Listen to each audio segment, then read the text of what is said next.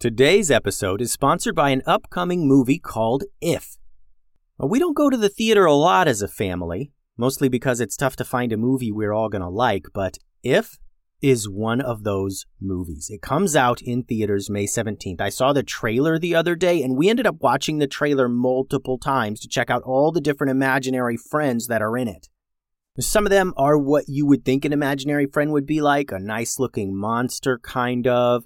But other ones are so random, like this one that's a knight and one's a dragon and one is just a banana. And it gets wilder too, but I'm not going to spoil it all for you. The movie is about this girl who can see imaginary friends, and she goes on this magical adventure to reconnect forgotten imaginary friends with their kids. I know me and my kids are going to enjoy going to the theater for this one, and the cast has tons of our favorite performers like Ryan Reynolds, John Krasinski, Maya Rudolph, Matt Damon, Jon Stewart, Sam Rockwell, Emily Blunt. John Krasinski wrote the movie inspired by his own kid's imagination to be funny and exciting for all ages. It looks like a real slam dunk. The movie If releases in theaters May 17th, and we are totally going, so check it out.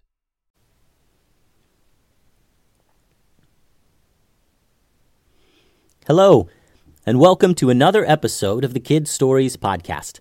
I'm Phil Bechtel. Before I get started with today's story, I want to give a shout out to Deuce from Austin, Texas. Deuce, I think it's awesome that you enjoy these stories. I'm glad you're a fan of the show, and I hope you enjoy this story too. This episode is part 2 of the Southern Swamps adventure. In episode 1, we followed Mia, Juniper, Tulsi, Mallory, Calvin, and their dog Chewy as they went off in search of 2 lost kids. Today's episode is about how those kids got lost and what became of them. It's called The Southern Swamps Rescue Part 2, the prequel. Lucy and Holly Morton had lived in the Green Forest their entire lives. The people of the Green Forest were well known for their survival skills. Early on in their lives, the kids would often go off on their own and camp out in the woods.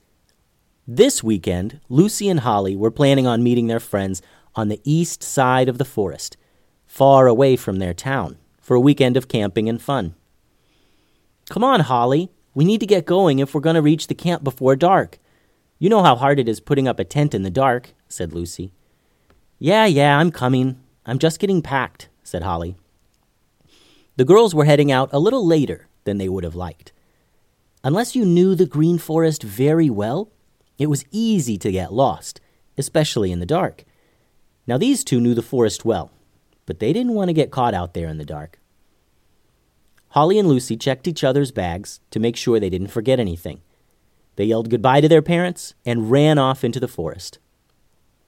They were on a small trail, about halfway to their campsite, when Holly noticed something.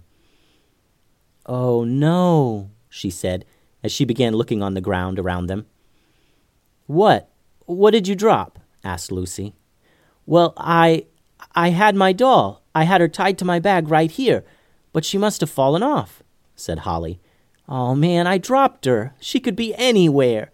Come on, Lucy, what are we going to do? I can't leave my doll here in the forest, just laying on the ground. We need to—" "Calm down, Holly. You had the doll when you left. The only place it could be is back on the trail somewhere. Hurry up and let's go look," said Lucy. And she was right. They backtracked for a while, looking down at the ground, and then there it was, right in the middle of the trail. But now they had lost even more time, and it was beginning to get dark. They were hustling to the campsite now, almost jogging, and they were making pretty good time when they heard the sound. The girls stopped instantly and froze. Holly turned around and looked at Lucy. Lucy slowly put her finger up to her lips as a silent way of saying, "Shh," and they waited. The girls knew that sound. It was the sound of a tree beast. Nothing in the Green Forest was more rare or more dangerous than the tree beasts. Growing up in the Green Forest is like growing up in a survival camp. You learn all about animals, plants, surviving in the forest. and the only thing most Green Forest people were really afraid of were the tree beasts. Luckily, the beasts mostly kept to themselves, high up in the trees, coming out only at night to hunt. There was a rustling in the leaves ahead of them. They stayed perfectly still, hoping the animals would pass them by and not notice them. Just as Lucy was about to grab Holly and turn to run and scream, a little baby tree beast tumbled out onto the trail. This baby tree beast was about the size of a kitten, and it kind of looked like a kitten too, but with many more teeth. Usually, these babies would cling to their mother's back, but this one must have fallen to the ground. "Don't touch it," whispered Lucy, thinking Holly might want to pick up the baby animal and see if it was all right. From off in the trees somewhere, they heard the call again. Then the baby perked up. But instead of running to the sound of its mother, it called back. Lucy knew this meant that the mother would follow the sound and come to the baby's rescue.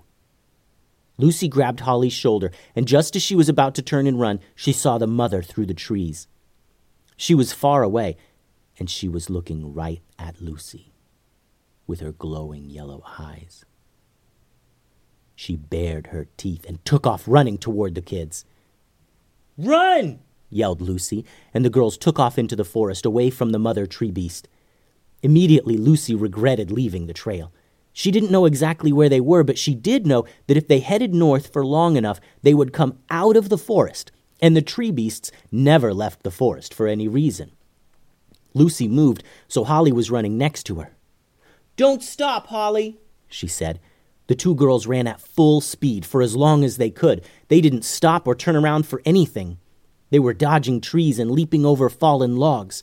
When they were both completely out of breath, they stopped and crouched down behind a large tree. They took quiet, deep breaths and listened closely. After a couple minutes, Lucy craned her head around the tree. She scanned the forest for any signs of the tree beast. Most people have trouble noticing anything in a forest full of trees and leaves and vines, but Green Forest kids have excellent vision and can notice things in the forest that most people can't. Lucy was as still as she could be. Only her eyes were moving. A leaf fell from a tree in the distance, and she looked up to see the mother tree beast staring right at her again. Lucy's heart sank. She thought for sure the beast had given up on them and went off to hunt something else. "Holly, we need to run some more," she whispered back to her sister. Then Holly and Lucy sprang off again, a little slower this time. The forest was almost completely dark now, and the girls were tired from running so much. The tree beast was so close to them now that Lucy could hear it huffing and snarling behind them. The girls were desperate now and couldn't keep up this running for much longer. They were entirely lost and simply hoping to run one direction for long enough to get out of the forest. Holly seemed to fall off balance, and she grabbed Lucy's hand for support. Then Lucy fell too, and the two sisters tumbled hard down a steep ravine. They hadn't seen it in the dark. They tumbled fast, and once at the bottom, they were stunned a bit at the sudden fall. "Are you okay?" asked Lucy. "Yeah," said Holly.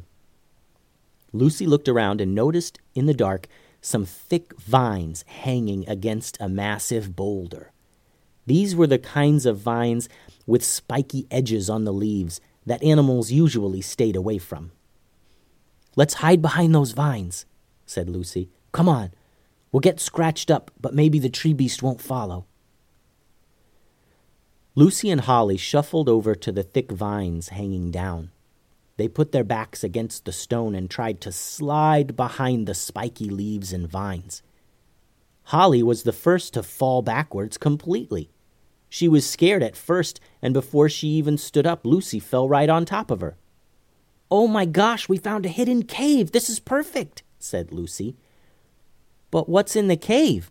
asked Holly. "Whatever it is, it's probably no worse than that tree beast out there hunting us." Let's walk into the cave just a bit and see if there's a place to hide until morning. Then we'll head back home," said Lucy. Cautiously, the girls felt their way along the walls of the cave for a bit. They each still had their camping packs, so Lucy crouched down and got an emergency candle from hers. She lit it, and it cast a dim glow in the cave. "Come on, we need to go a bit deeper in case the beast tries to follow us in here," said Lucy. "This is awful," said Holly. "Will this night ever end?" Holly was so tired, and now she felt cornered in this dark cave. Yes, it will," said Lucy, trying to reassure her little sister. "This night will end, and then we'll go home and have an incredible story to tell all of our friends, all right? But right now, we just need to keep going a bit farther." Lucy and Holly walked through the only tunnel in this hidden cave until they came to a small room. It looked like no one had been in this room for 100 years. There were some tables and bookcases and some old wizardry stuff like glass beakers and powder pouches and things like that. "Let's look for a place to hide, or maybe a hidden entrance or something," said Lucy, and the girls rummaged about quietly. Then they heard it. The tree beast call. Lucy knew by the echoing sound that it was in the cave now. "Oh no, Lucy, what are we going to do?" said Holly as she clutched her doll. "We're trapped in here." "It's fine, Holly. We just need to hold out until morning. No big deal," said Lucy. "I'm going to find some sticks, and you break that mirror over there. We'll attach the broken glass to the sticks to make weapons just like we learned." Lucy got some string from her camping pack, and Holly grabbed a stone from the ground. She threw it into the mirror, and it simply disappeared. "What?" she whispered to herself.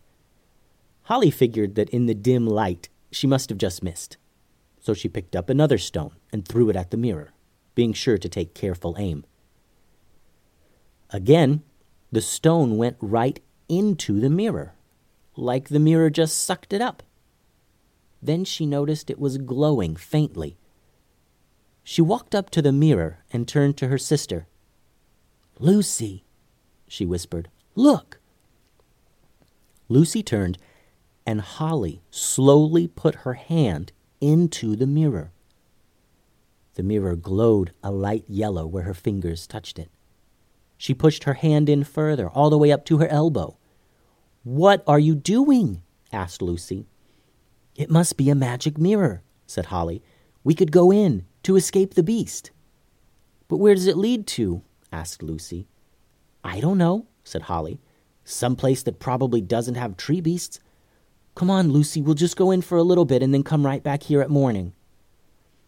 Lucy didn't know how magic mirrors worked, but she knew how tree beasts worked, and she didn't want to be this one's dinner. "All right, fine.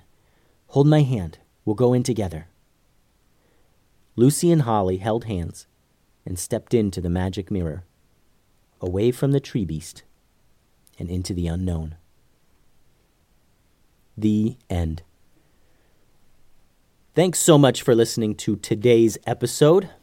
Be sure to check out the website, kidstoriespodcast.com, where you can find my drawing of a tree beast, and be sure to submit your own drawings as well. Thanks for listening. Adios.